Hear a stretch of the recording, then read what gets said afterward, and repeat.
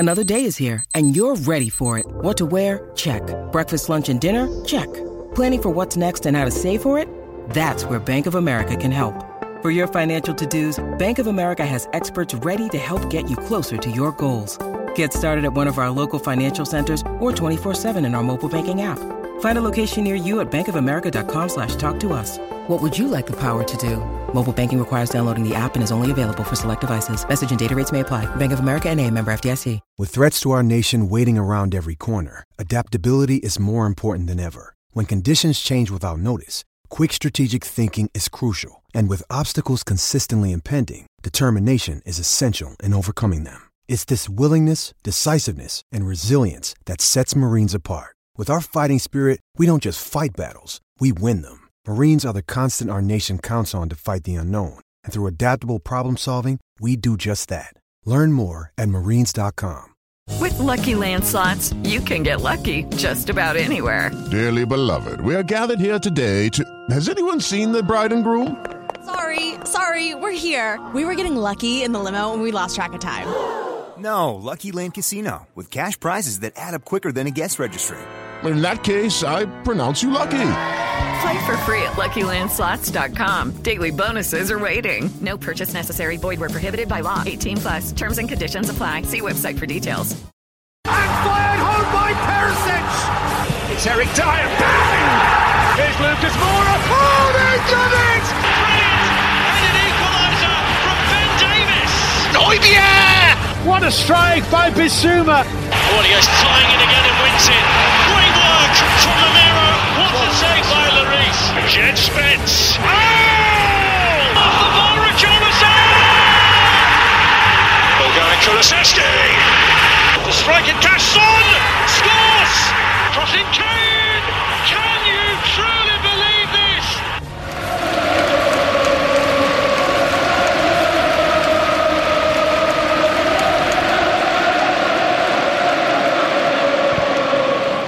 Hello and welcome to The Last Word on Spurs. We hope you're keeping very, very safe and well.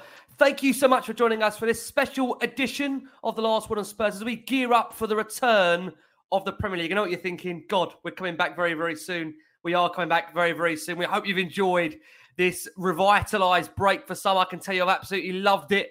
And I wouldn't say I'm counting down the days to Brentford, but it's slowly peeling off on our calendar just how close man, we're looking forward to it. Buzzing for the Premier League, Rick. Come on. Would it be Macca if he's not buzzing for a return of the Premier League? Although we've had 6 weeks off already. Macca, how are you, mate? Enjoy the Christmas special the other day? Very good, mate. Unbelievable scenes getting home as well. Like absolute scenes. And we're in the Beaver Town, which, by the way, if you don't know, is bang opposite your South Stand. And it started snowing, didn't it? Like right at the beginning of the show. 3 hours later, because I know you were conscious of time, Rick, 3 hours. 3 hours later, it's like a blanket of white stuff out there. I'm driving home back to Oxfordshire. It's taken a while. There's BMWs and Mercedes, right? Because they're mostly rear-wheel drive. They're everywhere. They're fishtailing down the road. They're stuck. It's madness. I drive a 4x4, so I was all right. But yeah, it was a brilliant show and fantastic. A big shout out to obviously all of the panel and all the people that enjoyed them. But massive shout out to Tim Winstone. He was superb, Rick. He was absolutely superb. Well, it only feels right as we're gearing up towards, I know Jason McGovern listening to this now is going to cusp his ears, the upcoming January transfer window. I think many are always intrigued on Last Word on Spurs as to how a transfer works. What is the puzzle behind a transfer? We had this man join us. He's been joining us for the last 2 or 3 years on Last Word on Spurs. He's done some of our post-match analysis shows. He's given us some real financial insight into football in general, in the role that he does generally on like a day-to-day role. We've got the wonderful Adam Osper from the Sports Financial Planners. Ads, lovely to have you back on Last Word on Spurs. You're looking refreshed. Look, you've enjoyed the break from Tottenham. How are you? Refreshed. I'm sitting here with a jacket on because it's so cold at the minute and I've got the heating on. Refreshed. I've enjoyed the World Cup. I think, I said to you before, I've really enjoyed it. I think once we got over the issues around, all the problems of where the World Cup was and the timing, actually, the football's been amazing. Been some great games. I can't remember enjoying so many games in a World Cup for a long, long time. Just so many really good games, exciting drama. Just obviously a bit gutting about England because I thought we had a good chance of going all the way. Yeah, I mean, I say, I agree. Semi-refreshed for Spurs. We'll see. It could all go to pot on Boxing Day, right? And then I'll be wanting a break again. It does remind me of when a player is out injured and suddenly, for some reason, their level of expectation seems to creep up and up and up, saying, "No, we're going to come back. This player's going to come back." Yeah. Almost like Tottenham, we forgot about what's happened the start of the season, and we're just, I suppose, anticipating what is to come. And of course, we're in the midst of now waiting to find out squad-wise what we've got availability-wise. We know there's a slight concern over Richarlison. So we'll just see how we pan out with that. And I'm sure we'll get updates from Antonio ahead of Spurs' friendly, which we'll be going to be covering here in Last Word on Spurs against Nice of next week. Lee? Next week, isn't it?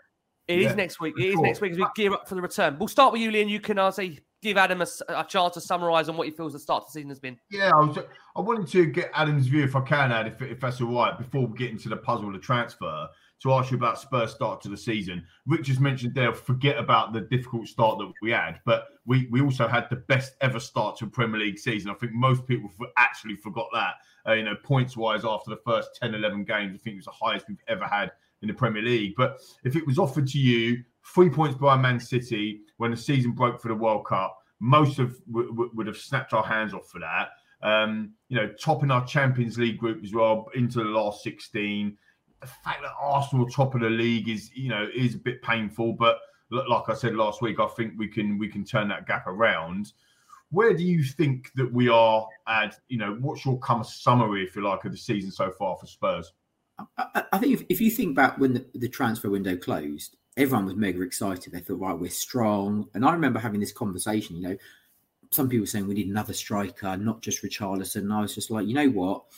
We've got 4 strikers. If you include more of 5, what are the chances of 4 of them being injured at the same time? Virtually none. And obviously, that's exactly what happened. Make it up, can you? And actually, I think, we're 3 points behind City. We've qualified for the Champions League. We haven't played well, particularly in a number of games. Actually, I don't think that's true. I think we've played well in the second half in a lot of games. I don't buy into the opinion at all that Conte sets them out to be really defensive in the first half, because in some of the games they've been absolutely appalling where they couldn't even make 2 passes. And obviously he doesn't go out and say, sit on the edge of your box and kick the ball aimlessly nowhere and don't try to pass to anyone. I just think there is a problem with how we start games for sure. And then I think when we've played the bigger teams, Arsenal away, United away, you can't come back when you go behind to good teams. I think the injury, I think for me, I've said this for a while, the injury to Kulusevski was the absolute most important. He's fundamental to how we play because he does 2 things. 1, you can give him the ball anywhere and he can carry it. 2, he's unbelievable with the ball. He always makes the right pass and the right decision. And I think the other thing which he does do is when he plays, it means that Emerson doesn't attack. And Emerson has been a massive problem for us 100%. Because when Richarlison and Son play, they make inward runs and then Emerson ends up on the overlap. But actually, I think the first 5 or 6 games of the season, Emerson was much further back and actually playing okay defensively because all he was doing was giving the ball to Kulusevski. And then it was just like, right, you don't need to go forward now. So I think having him back will be a massive improvement to the team and how we play and the dynamic of how we play. I also think, people have been really critical of how we've played, but actually, these guys have played so many games at a high level, Champions League, Premier League, Champions League. And you look at the teams that we've played away from home. We've played really hard games, loads of London derbies, big games. And, other big teams have got to play all those games away. So I think when you look at all of that, I think we're in a good position. We've got players back fit and so on.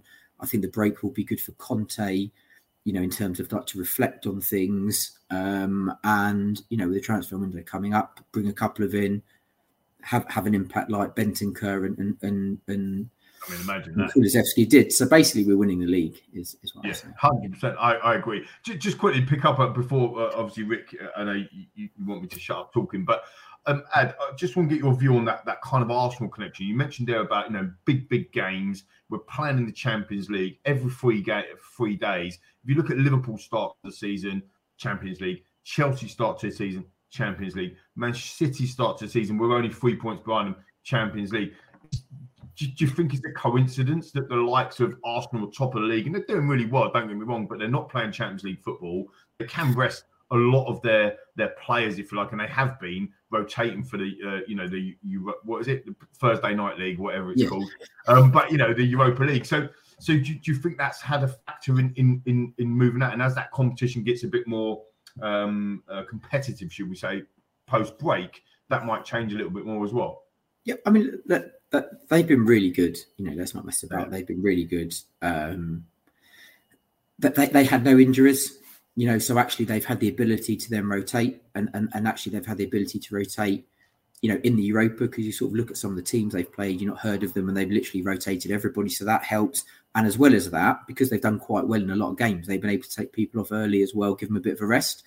Look at Kane. I think Kane came off once and he played literally every single game because everybody got injured.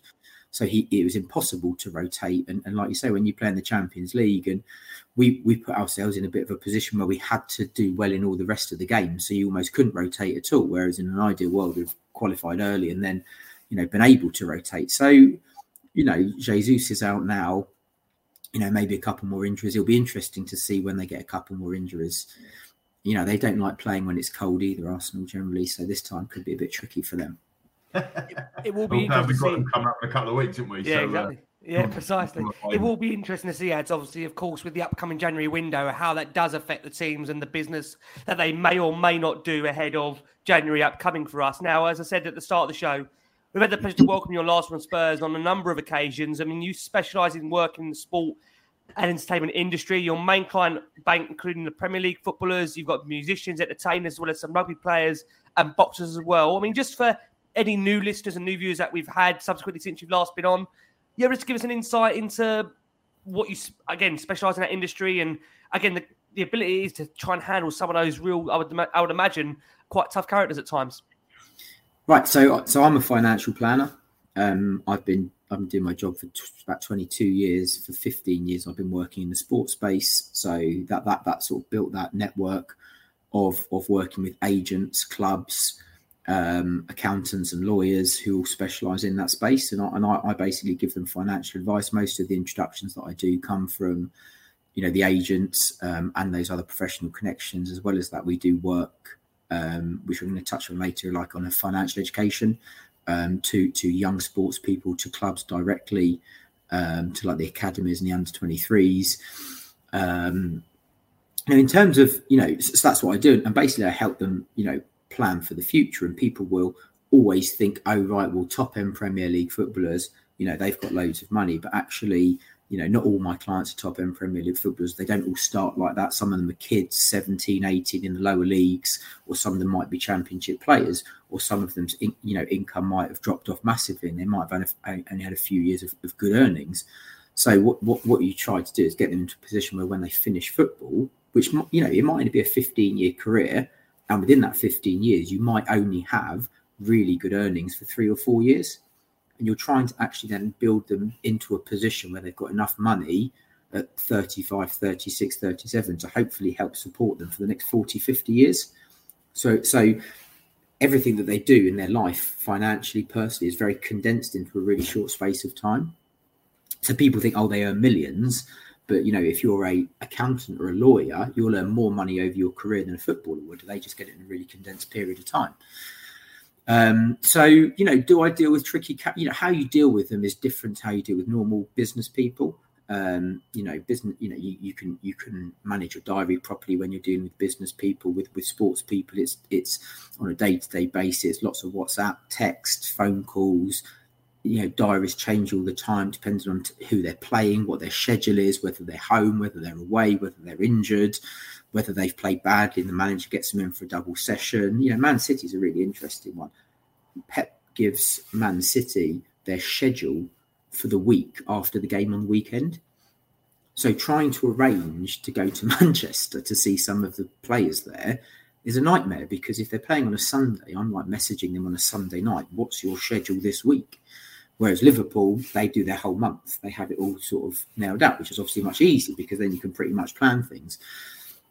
So there's a lot of that, and just how you deal and speak to people is just slightly different to how you might deal with somebody who is a professional person or a business owner. Fascinating stuff. They don't want to come back in there before I go and question ads next. No, I mean, I just literally, it fascinates me how much just on that side goes into it that we just don't even think about. You know, we're coming into the January transfer window, and obviously talking about that transfer piece, but actually what you do add is amazing. Especially, I set up a business recruitment company called Raw Talent years and years ago, and it was about enabling early careers people in professional sales and that sort of stuff in business to come in. So when you're talking about looking after footballers when they're 16, 17, 18, and they're coming in, they don't really know how to utilize that money. And it's not just financial, is it? It's just like that whole plan piece. I find that fascinating. And it's weird when you talk about that condensed bit. We'll just go, oh yeah, they're multimillionaires, but actually over the duration, what was a footballer if they're lucky? What's Modric, 37? Is he? It's 33. So you can. If you look at Modric, you can list on your hand how many players have played at the top of the Premier League or the top of their game for 15, 20 years. It's not a lot. Yeah. Most of them have it's a short period of time. The elite do, but it is a short number of people. But there are really, I spoke to a client yesterday, and he's 34 in the final year of his contract. He's playing in League Two now. And he's just done his ACL. He's done all of his knee, so he doesn't know what's going on. And he was 4 or 5 years ago playing for Brentford in the Championship. He was their best player, and he'd agreed a move to a Premier League club. It had been agreed. 2 games to go before the end of the season, someone did a horrible tackle. He broke his leg in 2 places. Oh, no way! And that was life changing. Yeah, that was like going from X to Premier League money, not the Premier League money now. Yeah. And then that never happened. So it's not always about multimillionaires. And for him, it's, I'm quite close to him. We spoke on the phone yesterday. I've worked with him for 10 years, and, he's sort of like, we're sort of friends, and you feel their pain when they go through these really horrible times. And human side, isn't it? It's a human side of football, which a lot of, again, especially at Premier, I think that example is brilliant. Championship or League One, League Two, they're not obviously going to be high earning as much as the top elite footballers. And actually, everybody, as you mentioned earlier, people even in the Premier League are not earning some of the money that is banded about that we all think that they are. You just think, oh, Premier League player, oh, they must be on $100,000 a week, but that's obviously not the case as well, is it? Like they are still a kind of a minority, should we say? Yeah, look, it's great money. Don't get me wrong. Like, if you're earning 40, 50 grand a week, it's mega money. But what you'll see is the people that are on that money will generally be mid to lower end Premier League players. Therefore, they might have come up from the Championship and been promoted, or they might have done well in their career and now they're in their peak earnings in that 4 to 6 year period. So you have that 4 to 6 year period to try to maximise what they're going to do. That could be buying their family home that they want to live in for the rest of their life, paying off a mortgage. They might have a mortgage over like 5 years. So I see people paying 20, 30, 40 grand a month on a mortgage. And then, all the other things. And then as well as that, you have a wife and maybe children, looking after them and making sure that when you stop playing, you're financially okay.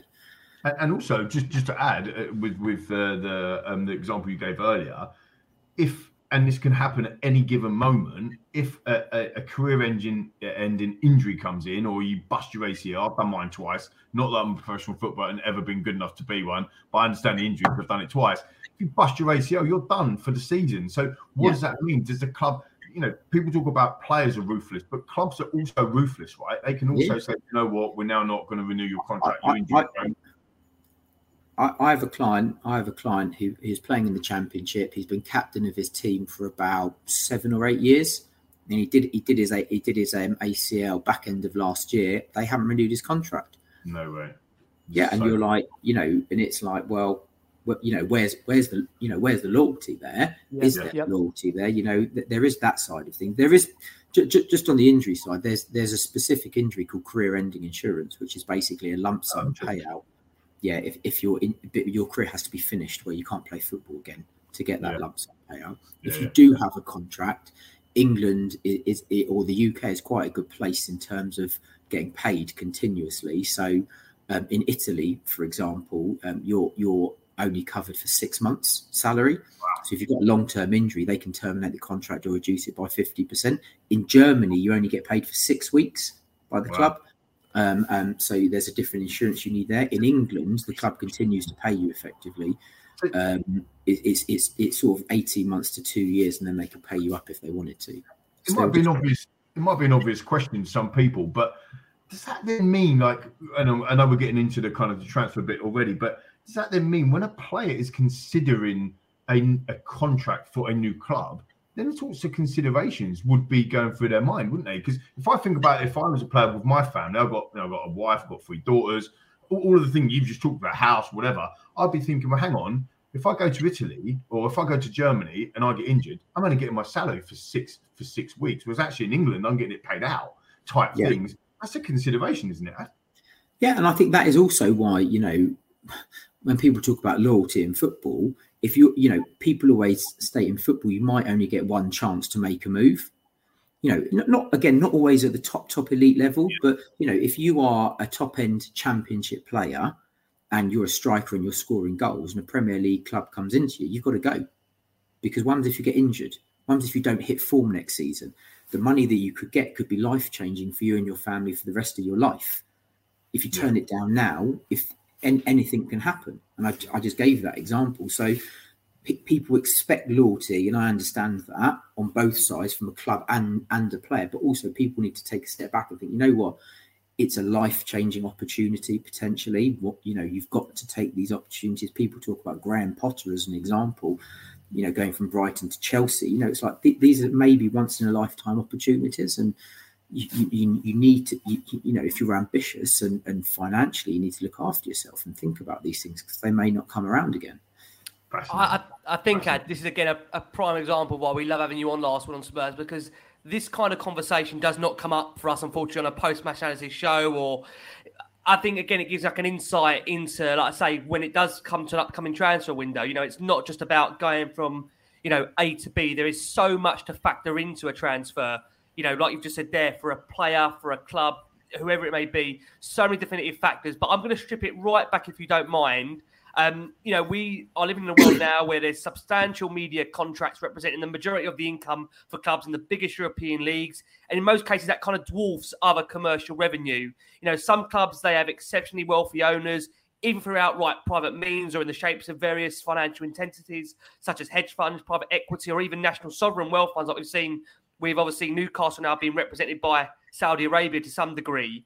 Now, that often, of course, bolsters the transfer spending in an effort to really fast-track a club to success. You may arguably say Newcastle are going to get there quicker than arguably Chelsea even did under Abramovich by the speed they're going there to some degree. But it does seem still at the moment that the top European sides, such as the Barcelonas, they are still spending really, really big. But UEFA's financial fair play is designed to try and level that playing field, where we understand it to be. So a very basic question really to start on this aspect is, where does that money come from, and why are clubs still able to spend millions to sign a player?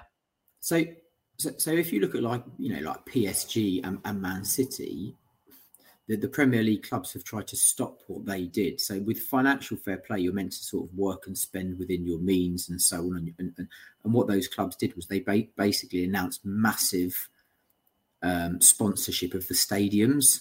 And what that massive sponsorship of the stadiums allowed them to do was then to spend significantly more money on transfers. And ultimately, it was the owners of the club putting the money into the club in a different way. They've tried to stop that with Newcastle and those large sponsorship deals. But effectively, that's how the money came in. The other way, the TV money. So what you have there is when Sky come in and do these massive deals of X pounds over a number of years, the clubs, what often happens is they forward spend that money.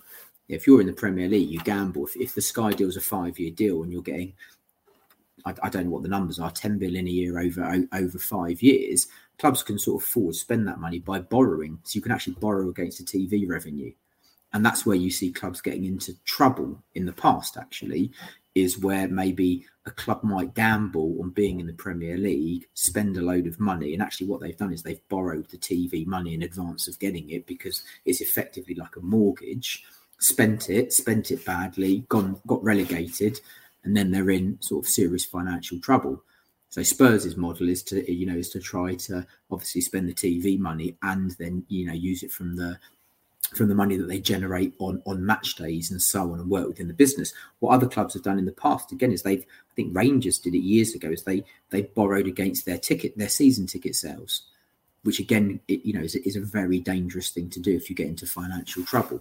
So that's where the money comes from. Most of it is TV, most of it is money that's been put in, most of it is transfer money, and revenues that the clubs generate. And Spurs specifically have tried to generate most of their money, from the stadium effectively, and sponsorship and other events and so on, because they don't effectively have that money tree of that owner pumping billions in. I suppose that's where the game changers come from, isn't it? With the new stadium and all that sort of stuff as well. Like, we've got boxing events there. We've got, all of the big music stuff that we've been going on, the entertainment, all that sort of stuff as well. I just want to get Adam, your take on the transfer window. Everyone knows how the mechanics of a transfer window looks like from the outside, but essentially, are you? There's a summer window and a winter window, and ultimately most football clubs will see where they are mid-season and then go again in January to replace injured players or whatever. If they're going to push for the title, hopefully, Spurs fans, or get out of relegation or whatever. Are you a fan of essentially two windows during that season? Are you a fan generally of the transfer window, Adam? Well, I think if you think back to what it was before, where you could just buy people at any point, I think actually having a window is probably fine. The only thing they probably need to change, which they did try and change and then didn't change, was the date in which it ends in the summer, especially because it goes into the season. But it's a problem with Europe and when other, So if they could sort that out, I think it would be fine.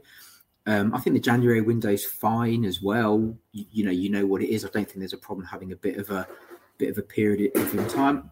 We're almost at a point now where there's so much posturing, though. Like, sort of two things happen, don't they? Like, loads of deals get done early, and those deals get done early because they've been done already in advance, and it's just sort of finishing those.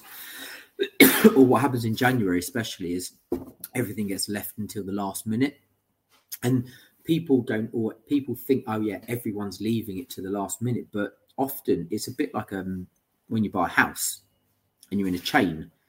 The club might say, well, okay, we're going to buy that, we'll sell you that person. We've got to find a replacement. So then they've got to go and trundle off and find their replacement. And then the club above it might have to, and so on. Sorry, I've got a bit of a tickly cough. So eventually there might be, one club where you can give them enough money to that actually they think, okay, we're just going to bank that money and spend it in the summer. And that's almost like the top of your housing chain. And what happens in January, because it's quite condensed, is everyone sort of like rushes around, trying to do these deals late. And then it's the same in the house buying process. If one part of the chain falls through, the whole deal can fall through.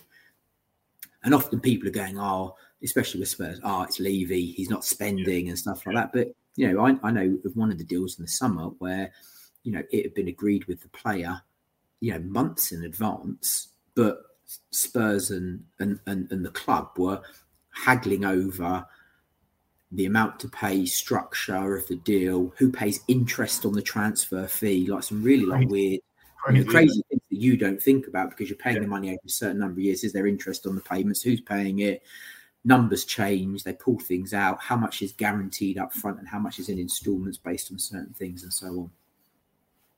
It's interesting, just on that, before we crack on, Rick, is that that's the thing that fascinates me the most about kind of putting these transfers together. It's not simply I want to buy, by the way, I do want to buy Bastoni, right? But I want to get Bastoni or Guardiola into the left centre back position.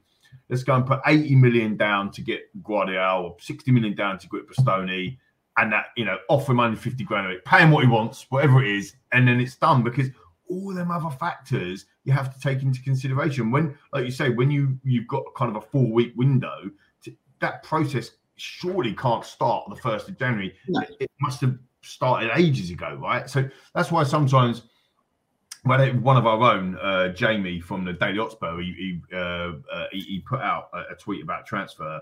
I can't even remember what it is. So many goes out, but it was one guy that we've potentially been looking at since 2019. And I'm like, Paratici and Conte weren't even at the club in 2019. How are we going to sign this guy? Like, they probably don't even like him or want him. Is this fake news? Whatever. But it's so complicated that they probably are having tabs on it for that long, aren't they? Yeah, you'd have scouts that are looking at players, and then there'll be like a database of players that they're monitoring, and then they probably don't want to do what they did with a few transfers, like where they bought Ndombele and Lo Celso off the back of one good season, but actually you're looking for like consistent performance over a number of years, and then you're monitoring them, seeing how they progress and so on. But they take ages. And the Bastoni one, there were loads of factors in that one. Firstly, he didn't want to leave. Exactly. So you can lump enough money up to somebody where, but frankly, some people don't want to leave where they are. That's a fact. The other one is Inter might have said, well, actually, if he leaves, we only want to buy these 3 players to replace him, and maybe none of them are available. They couldn't afford them. So there's, it's not always, pay the money and it's done. It will be pay the money if you pay stupid money over the top for somebody, but that's not going to happen with Spurs, and it doesn't always happen. It's happening less so now, I think, with financial fair play. City don't necessarily go crazy on transfer fees. So there's loads of factors involved. Not only the transfer. To interact with you, City, to be fair, they don't tend to. I mean, I think I remember Kevin De Bruyne was sub 70 million, wasn't he, at the time, or 62 million, and I think he was his record transfer fee. Jack Grealish now 100 million, but Jack Grealish was his release clause, so they paid the release clause. Yeah, they paid. Yeah. I mean, you look at even Ruben Diaz, brilliant defender, massively expensive. I mean, Alvarez, who I've got you guys talking about in the green room earlier, amazing player. And he's almost been picked up out of the radar. He wasn't a £100 million player either, was he? So it's quite interesting. They sold quite a few. They sold Zinchenko, they sold Sterling, they sold, I think, another player. They sold a couple of others, didn't they? In the summer, they sold Jesus, didn't they? Of course, Jesus as well. Oh, yeah, Jesus. Yeah. So they sold quite a few players to like recoup that money. I'm not. I mean, obviously Chelsea spent a lot of money. I'm not quite sure how, but they sold players as well over years. And also it depends on how you structure the deal. So, often, you might see £100 million transfer, but it could be 25 million up front and then 25 million over the next 3 years. So actually, from a financial fair play point of view, that doesn't go through the books as 100 million. It goes through as like the initial amount. And then you could sell that player over 2 years. And I think people didn't always think that about, Ndombele and Lo Celso as examples with us. What we paid for him, you might have got some transfer money back. And actually, by the time you sell them for half what you paid for them, add in what you've got in loan fees, your loss is only maybe, 25% of what you originally paid for them. So you haven't paid money, but actually on the books, they amortize the value down as a depreciating asset anyway. Yeah. I tell you, Adesanya, absolutely fascinating stuff. It really, really is. What we are do is we are going to go for our first break of the show for our listeners on audio. Hey guys, it is Ryan. I'm not sure if you know this about me, but I'm a bit of a fun fanatic when I can. I like to work, but I like fun too. It's a thing. And now the truth is out there. I can tell you about my favorite place to have fun. Chumba Casino. They have hundreds of social casino style games to choose from with new games released each week. You can play for free anytime, anywhere. And each day brings a new chance to collect daily bonuses. So join me in the fun. Sign up now at ChumbaCasino.com. No purchase necessary. VGW Group. Void where prohibited by law. See terms and conditions. 18+. Step into the world of power, loyalty, and luck. I'm going to make him an offer he can't refuse. With family, cannolis, and spins mean everything. Now, you want to get mixed up in the family business. Introducing The Godfather at ChumbaCasino.com. Test your luck in the shadowy world of The Godfather slot. Someday, I will call upon you to do a service for me. Play The Godfather, now at ChumbaCasino.com. Welcome to the family. No purchase necessary. VGW Group. Void where prohibited by law. 18+. Terms and conditions apply. For those that are watching live and for those that are, of course, tuning in, listening back to this show, we're joined by wonderful Adam Osper from Sports Finance, giving you some injection ahead of the January transfer window into the puzzle behind what makes a transfer. And it's always fascinating stuff bringing Adam on here. I mean, look, as we've discussed, transfers are now definitely 100% a central component of football. It's almost become a takeover of football in general because of how much people love the transfer window. There's obviously huge fees being exchanged between both clubs, and we know transfers can happen in a variety of different ways. I think what people are maybe keen to know and understand is how and at what point in the process are the respective people, the entities, the representatives paid in the role of a transfer. You able to give us a bit of insight into that? So in its most simplistic form, you've got one club goes to another club, they agree a fee to buy a player, and then the player's agent then negotiates with the buying club on the contract, and that agent will then get paid. It's normally always based on the contract value, not the transfer fee. You see that these odd occasions. I think you saw it quite a lot with Raiola, who obviously passed away, where he would get specific clauses written in, and you can do that in certain situations in Europe. You can't do that in England, where the agent gets paid on a transfer fee specifically. So then what you would have is, somebody has a contract of 2.5 million over per year for 4 years, so 10 million, and then the agent will get paid a percentage of that. Normally it's anywhere between sort of 3 to 5%. And that can get paid, as a lump sum up front, a reduced amount, or it gets paid over the term of the contract. And then the footballer, that goes down as a P11D on his pay slip, and he pays the tax on that. Where it becomes complicated, which is what you see more of, with foreign players, is what you might have a club that says, right, we would like to have, again, let's take Spurs, Kulusevski. So what you might have is Spurs might say, Daniel Levy might say, right, to an agent, go and speak to Juventus on our behalf, because you speak Italian and you know the club and so on. So the agent will go and speak to the club. The club will have an agent that Juventus could have had a club that they then instructed. So then you've got two agents negotiating. The selling club is trying to negotiate the price up. So normally what Juventus would say in that situation is they say, right, we want 25 million for him. Anything you get above that is yours. So because you're basically selling, and that's your bonus, right? So if you get 30 million, you get 5 million because we've got us 25, whatever it might be, so something like that. And then on the flip side, you've got the agent working for Spurs who's trying to get that price down, right? And then they're getting paid accordingly for that. And then they negotiate on behalf of the club with the player agent. So then what you might have is, if you've got a foreign agent, the foreign agent might be a foreign person. So he might have a contact in the UK that he works with on UK transfer deals into the UK. So that's 4 different agents in that deal that I've just spoken about. Yeah, and that can happen. Stuff. Fascinating. Yeah. Crazy.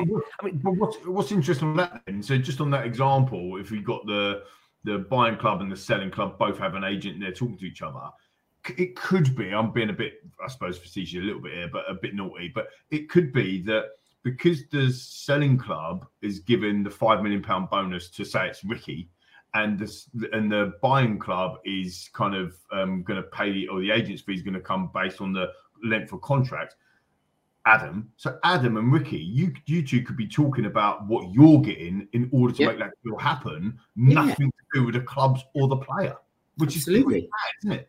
Yeah, and then you've seen situations before where, you've seen Spurs and other clubs walk away from deals because it's, there's been too many agents involved wanting too many deals. And that might not be that they're doing anything bad. It could just be that the situation is that there's just loads of people that need paying. And actually, you think, well, it's not really worth that because we can get this player on our list and there's only one agent involved. So we're paying, millions of pounds less in agency fees. And that doesn't mean, again, this isn't a negative on agents. It's just, it's brokers and negotiations. And sometimes it's absolutely fine. And sometimes it's necessary because, if you take Spurs, again, you can't have Daniel Levy, the person negotiating with, Juventus. And it could be that Paratici is, and then he has agents because, and so on. So it can become complex when there's lots of different people involved.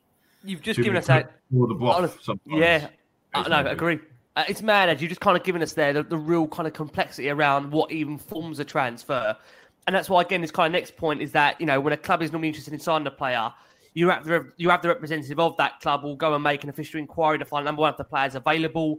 Then normally a bid will be lodged. Now, we have seen over the course of the last 20 years or so in the Premier League where players have taken it maybe upon themselves to try and engineer a move. I mean, one that I know still is fascinating for some, of course, is Odin Wingy, where he sat outside the training ground to try and get his move on deadline day. And we've had situations, of course, like Spurs, where Berbatov took a plane unauthorised from Tottenham over to Old Trafford to force a move. I just wonder now, kind of when you look in hindsight, you know, you must have come across times in obviously your career as well where maybe potentially you've had players that have tried to force a move or engineer a move to try and accelerate that process. Are you in favour of that? Can you understand why players would do that to go outside the normal process? Yeah, so go back to what I said at the beginning. You got one opportunity, you know, one chance. You know, take Berbatov as an example. You know, Berbatov was an unbelievable player. He had the opportunity to, obviously I was gutted he left, but, you know, he was one of the best players in the Premier League. You've got the opportunity to go to Manchester United under Alex Ferguson, where you're almost guaranteed to win the league or challenge for the league and possibly the Champions League. So it's the absolute pinnacle under one of the greatest managers of all time. I'm not quite sure how old Berbatov was when he left us. He must have been maybe 27, possibly 26, 27. So if you're getting a 4-year deal, that's your career there. You're not going to get that chance again. Yeah, you're not going to get that. If you're 27 and Alex Ferguson comes after you and you don't, but it's a bit like the Kane situation. You know, it's like, you know, it's now or never. You know, you turn down Man United, you know, to stay at Spurs. You know, Martignol got sacked the next season. You're mid-table. You're never going to get a move to Man United again. You know, or you're thinking, well, actually, this is the chance to play for the best team in the world, or whatever it might be. I've got to make this happen because it's a once-in-a-lifetime opportunity. Can I ask you, just before Lee comes back in there, you just touched upon Harry. I have to ask you that psychologically for Harry at that time of when Spurs are appointing Nuno, and Harry clearly has got the ambition to want to go to the very top, to win the best honours there are in the game, and City is sniffing. Maybe just to kind of, again, you will share sympathy of a player because obviously where you've been around them, managing them to some degree day-to-day in terms of finances, you'll understand not just the winning of trophies, but also the financial elements to a club like City being linked to a player. Yeah, maybe how difficult is that for a player to refocus themselves in the way Kane has done that at Tottenham when City were looking, they were so strong for him at one point? I think it depends on the person. You know, I think it depends on the person and the personality. I think it's like anything in life. You've got, you know, in everyone's work, you've got people when things don't go well, they'll sulk and moan about it for months on end. And then you've got people that, well, it's true that isn't it? I'm one of those people. And then you get people that will just get on with it. They'll say, right, it's done now. Nothing I can do about it. I need to move on. And I think Kane is probably that type of person. You know, I think the Kane situation was handled badly, you know, by his representatives. Frankly, I think when you look at transfers with the agents that I know quite well, nothing that ever gets done doesn't get done, you know, without the approval of the player. And you know, it would have been discussed. You know, that situation was handled badly for whatever reason. But I think I was on this pod at the time we spoke about it, and I said I totally understood why he wanted to go. Yeah, you did. You did. Again, I know we're going off piece, but this conversation is riveting for me, and especially around Kane, because he's now 18 months left on his contract. I think come January. You know, he's said in the past that he's looking for assurances. You know, especially after that debacle about Nuno and all that stuff that we just talked about. We've obviously got Antonio Conte there, whose contract essentially runs out at the end in June, and we know that we've got the Spurs have got that kind of clause that they can evoke at any time without Conte agreeing to it because it's already in the contract, so we can get in another year. And again, might be an obvious question, Ad, but does that mean that, in your opinion, from a player's perspective, Kane's looking to see what the landscape looks like now before committing to anything? Or is that ship sailed? Like you talked about the Berbatov thing with Manchester United. Where's Kane going to go? Because he ain't going to City now. Can't see him want to go Man United anyway. Liverpool ain't going to pick him up. Potentially Chelsea. He's no chance of going to Arsenal. So he's in a fantastic club in the Premier League. Yeah, right? I mean... And then Bayern Munich's not in the Premier League, is it? And then he's not going to beat Shearer's record. So does that mean he's kind of that ship sailed a little bit? The bit that I'm not clear on is how important, and I think fans get a bit more caught up on this, about records. You know, when you mentioned Bayern Munich as an example, if you said to Kane, right, you've got a chance to win, you know, the Bundesliga, which everyone says isn't a great league, but it is a league, and potentially the Champions League, or break Alan Shearer's record, or be Spurs' top goal scorer, he will take that. He will take winning. You know, he's not. I remember having this debate where people were saying, well, he can be a Spurs legend and our greatest ever goal scorer. Okay, he could be Spurs' second greatest ever goal scorer and win the league in the Premier League somewhere. He would rather, that would definitely be a better option for him. So has that ship sailed? I don't know, but I think it's an interesting one. You do wonder whether part of the tying Conte down is linked to tying Kane down, because, like you say, you know, if Conte says, right, I'm signing for like 2 more years, then actually he's bought into Spurs. Everybody knows how much control he has, and therefore Kane might commit. If Conte says, I'm not doing anything until the end of the season and then I'm going to decide again, I think you'll see a similar situation with Kane, frankly. But I do also think, you know, it could be that actually Kane's representatives turn around and say, well, do you know what, Harry, you know, Bayern Munich aren't interested and there's no one in the Prem, so actually, you know, your best option is to stay. It'll be interesting. Actually, somebody said to me, on the weekend, it'll be interesting to see whether not having the success with England and going out of the World Cup, where maybe we thought we could win it, changes his view to want to go. I don't know. That's just what somebody said. Somebody said, look, because he might have thought, I'll win the World Cup, or great chance of winning it. That's gone now. He may not play in another World Cup. Does that make him say, actually, well, I'm going to try to push harder for club honours somewhere else or here? It's again fascinating. It's hard because he's 29 now, and he signs a 5-year contract somewhere that takes him up to 34. He's probably one of these players that plays like a Modric, but a handful of maybe up to 36, 37 of Ronaldo type, Messi, whatever.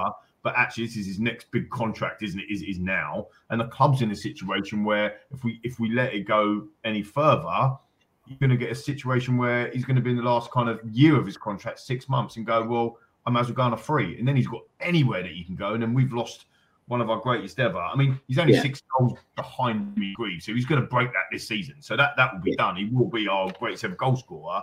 It's just whether he wants to stay in the Premier League to get another 70 odd goals or whatever it end up being to hit Shearer. Yeah. Fascinating, mate. Scary, really. But also, you know, do we let that player go and reinvest the money somewhere? Because, you know, Liverpool did that with Coutinho, and we've banged on about that for so many times, and they ended up winning the Champions League and the Premier League and all the cups, won everything, didn't they? So very difficult to judge. Yeah, fascinating stuff. Go ahead. No, I was about to say, I think there's more. When you talk about banking the money that Kane would get, I think we're probably in a sort of position now where actually you don't have to bank that money off him, because we've got enough players in our squad that you could sell to get 100 million in. You know, when you go through like the ones that don't get on, like people like Sanchez and all those types of players. Yeah, that's true. You know. Yeah, that's true. What is fascinating is I'll try and tie these two into one, and then Leo will ask you about agents. I think that's always a fascinating topic. I mean, I think there's always that kind of that feeling that normally deals are done rushed for a reason, for some particular reason. But sometimes, you do find that negotiations are done way, way, way in advance of any deal, whether that's January, whether it's the summer. There is that element that I'd be keen to ask you and how you feel those transfers are negotiated in kind of time frame.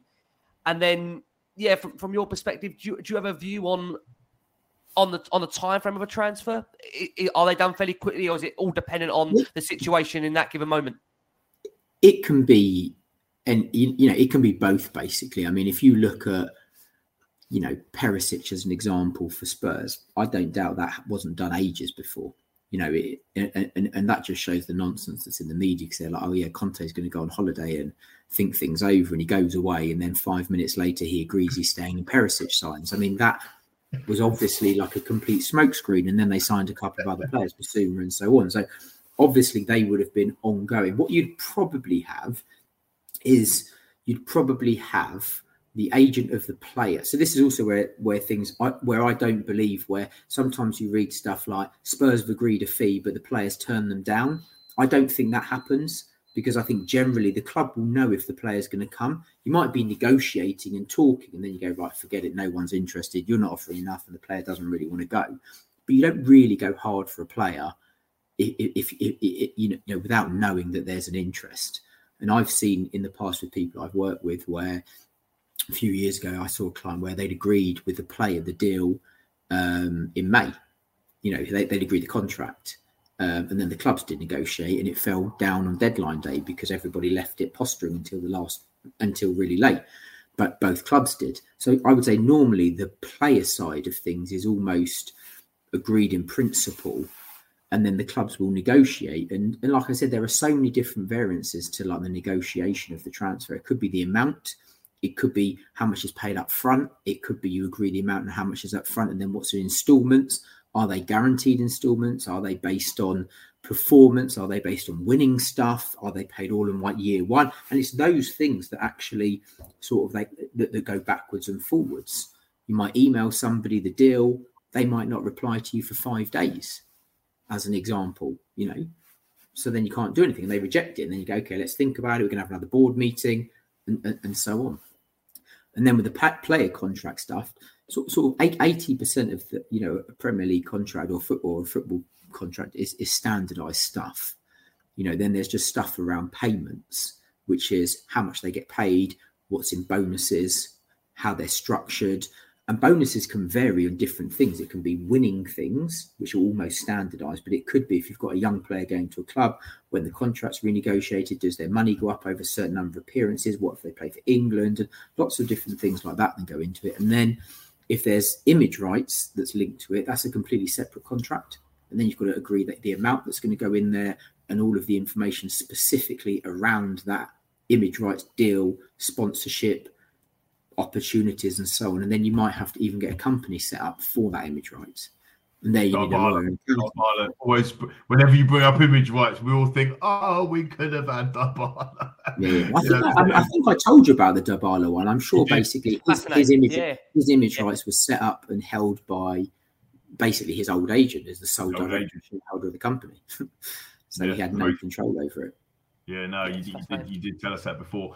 Football agent, we talked about these earlier, in terms of the actual role of an agent, representing the genuine interest of a player, but specifically when it comes to kind of issues around contract negotiations and that type of stuff.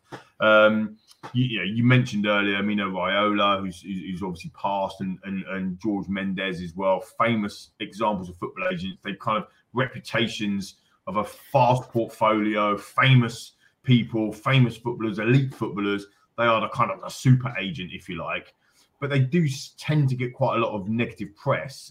Adam, in your view, what's your thoughts on them being involved in the transfers in the world of football? And just touch upon that a little bit more. It's like, because the football agents, it's not just about that negativity side of things, isn't it? They obviously are there to do some really good. Yeah, and I suppose in the years that I've been working in sport, I've seen the role of an agent change from the old school type of Eric Hall type agents that you hear about to actually some really top professional people. All of the agents that I know and I work with are good professional businessmen. Their job is to look after their client, but there are millions of things outside of a transfer that they do. You might have an 18-year-old kid. Some of them take them to training, help them get boots, help their families out, get them out of trouble if they get into speeding tickets, if they get into trouble with the police, if they have any marital problems, they make sure that there's all of those things that they do. Houses, all that sort of stuff. I mean, that's the point where they would actually bring me in to help on that side of things. But then I'm talking to them on that. They'd be involved in the accountant. And so there's all of the stuff that they do off the field. If they've come over from abroad, making sure there's family settled, sometimes if they're foreign, they'll have somebody in the office that helps them with their bills and getting all of those things set up because it's a new country, banking, all of those things. And then what you might have is that player could then leave you and go to another agent. And you've done all that work for them for like 2 or 3 years, and then they go to another agency. So it is a very cutthroat business, and it can be quite a brutal business. So there's lots of stuff that they do, as well as the negotiation of the contract. And their job is to get the best contract for their players. One of the biggest agents I work with, some of the contracts I've seen are unbelievable. And I'm like, wow. I say to him as a joke, I said, you could probably get me a contract somewhere on good money, because he does a fantastic job. And, Raiola is a great example. His clients adored him, absolutely loved him, all of them, because he did an amazing job for them. Yes, he would put himself out as the bad guy publicly. But all of these guys loved him because he did a great job. Just before I hand back to Lee, where does that negative connotation come from, Mads? Do you think it's the clubs that are forcing that down the chain for fans to feel that way, or is it a case, because like you said there, I mean, the players adore some of these agents and super agents out there because they get them to move. They obviously, for them, it's integral to obviously their wealth. Then later in life, like you look at Ronaldo's career and what he's been able to achieve and earn, and wherever he goes on to next, he's set almost for life, you'd feel. So where did that negative connotation come from for you, Ads? Well, there are a couple of sides to it. Like any industry, there are some really good people, and then there are some not so good people. So there will be some unprofessional, unscrupulous agents who will be having their best interests at heart and trying to line their own pockets and not think about the player and the club. And you've seen situations where people have, situations where, an agent has sold a house to one of his clients and he's taken a cut. So he's made the player pay more money and he's taken a cut for him. Things like that used to happen in the olden days. So there is that side of things. There's also the side of things that, when you see it now, whenever a player leaves, it's the agent trying to do the move and all of these types of things. And so there's the fan side of it, which is us, which is, oh my God, that agent's taking Kane away from Spurs as an example. And they try to find a fall guy and it's always the agent. But it's interesting when a club wants rid of you, no one cares about the agent at that point. If the club doesn't want you anymore, you're out the door. And all the fans are like, good riddance to him, he's rubbish. Then it's okay to get rid of them. And then I suppose the other side is, it's the money that they get paid. But everyone's like, well, it should go back into grassroots and so on. But that's the nature of the industry. It's a regulatory point as to how much they get paid for the contract. And it's in there. And the contracts are big numbers because footballers get paid a lot of money. But again, I know some agents that deal in the lower leagues and they don't earn great money. They're scrapping around trying to earn a living, trying to do a good job. And often you've got other people trying to poach your clients all the time. Yeah, fascinating stuff, mate. It just brings that kind of that realism to the situation. Like it's not FIFA, right? You're not playing, FIFA on your PlayStation or whatever, or your other devices are available. Of course, consoles are available, but it is that real life of, you know what I mean? It's interesting. Yeah. Look, the final hurdles in the deal are the medical for some players, a work permit. Medicals or top level clubs are very stringent, carried out training grounds or hospitals around, in the capital cities where they are. Work permits need players over the age of 16 that can't work or haven't got an EU passport. Lots of different things that we're talking about there. The FA will grant a work permit if a player has played 75% of competitive games and FIFA ranked to 70 nations. You've also got all of the things about homegrown players from a club perspective that have got to go into there when we're making the transfer happen. So I suppose where a player's failed a medical or can't agree a work permit and that type of stuff, how mentally damaging, Adam, could that be for a player if they, all of that, it's a little bit like we said earlier about house chain. You've been in the house chain for months. Yes, we're going to move, and then it falls through. Yeah, that's got to have an aspect mentally, isn't it, on the player? No. Yeah, it's brutal, and I think that's where deadline day is. That's where it's brutal because sometimes you might have agreed that deal, and then it's like, right, get ready to drive down here for this, and so on, and we'll try and get things done. I know one club that on purpose one window filed the form to the FA at 1 minute past midnight on purpose, and people don't realise those types of things do actually go on with clubs, and it's like sometimes these players they're treated like cart horses, like get in the car, go down the motorway, no, come back now, we've not agreed the fee, and all of those, and it is, and that's why when you talk about the loyalty, you're like, you don't always see that there's no loyalty on both sides in many cases. But I think, it comes back to that point about not getting a move. I think ultimately you can complain about it, moan about it, or you've just got to try and get your head down and get on with it. And the same in any type of job, really. But it obviously will affect you if you are being sort of shipped around like that. And that is probably the biggest negative of a transfer window, is that really late stuff where people don't quite know where they are and they are in limbo. And then there's this mad rush to try to get things sorted.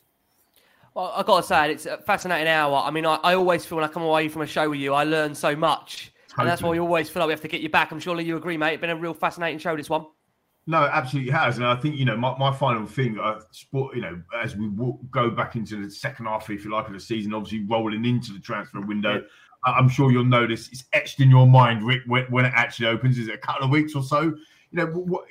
Having a month to do deals, or the summer previous to line these deals up. Why? And I know you touched on this earlier. Why do we look like we see so many clubs kind of scratching around an hour before deadline, or is that just the the provider of the media, the breaking news at the bottom of your Sky screens, and all of a sudden Tom Barlow might be happy. Do you know what I mean? Like, is it fake? Not fake news, but is it a false way of doing things? Because these have been going on for a while. I think, like I said, I think it's a combination of like all of it. Some of it is just rubbish, just made up stuff to try to get you to read news feeds and stuff like that. Sometimes you'll have clubs or agents putting stories out there that aren't true in order to try to move something along. Wow. So you might say, blah, blah's interesting. And I think you saw it with the guy that you were obsessed with on this, the striker that went to Juventus. I remember. Oh, yeah. What was, I can't remember his name. God. But him specifically, when he signed for Juventus, they said the deal was agreed 4 months ago, and he spoke to nobody else, and we were being pumped him for months. That could have just been somebody using us to try to push out a story to get somebody else to move. So that happens. Sometimes, as I said, you've got the chain, and then sometimes that breaks down, and then something happens really late, so then the whole chain goes back to normal again.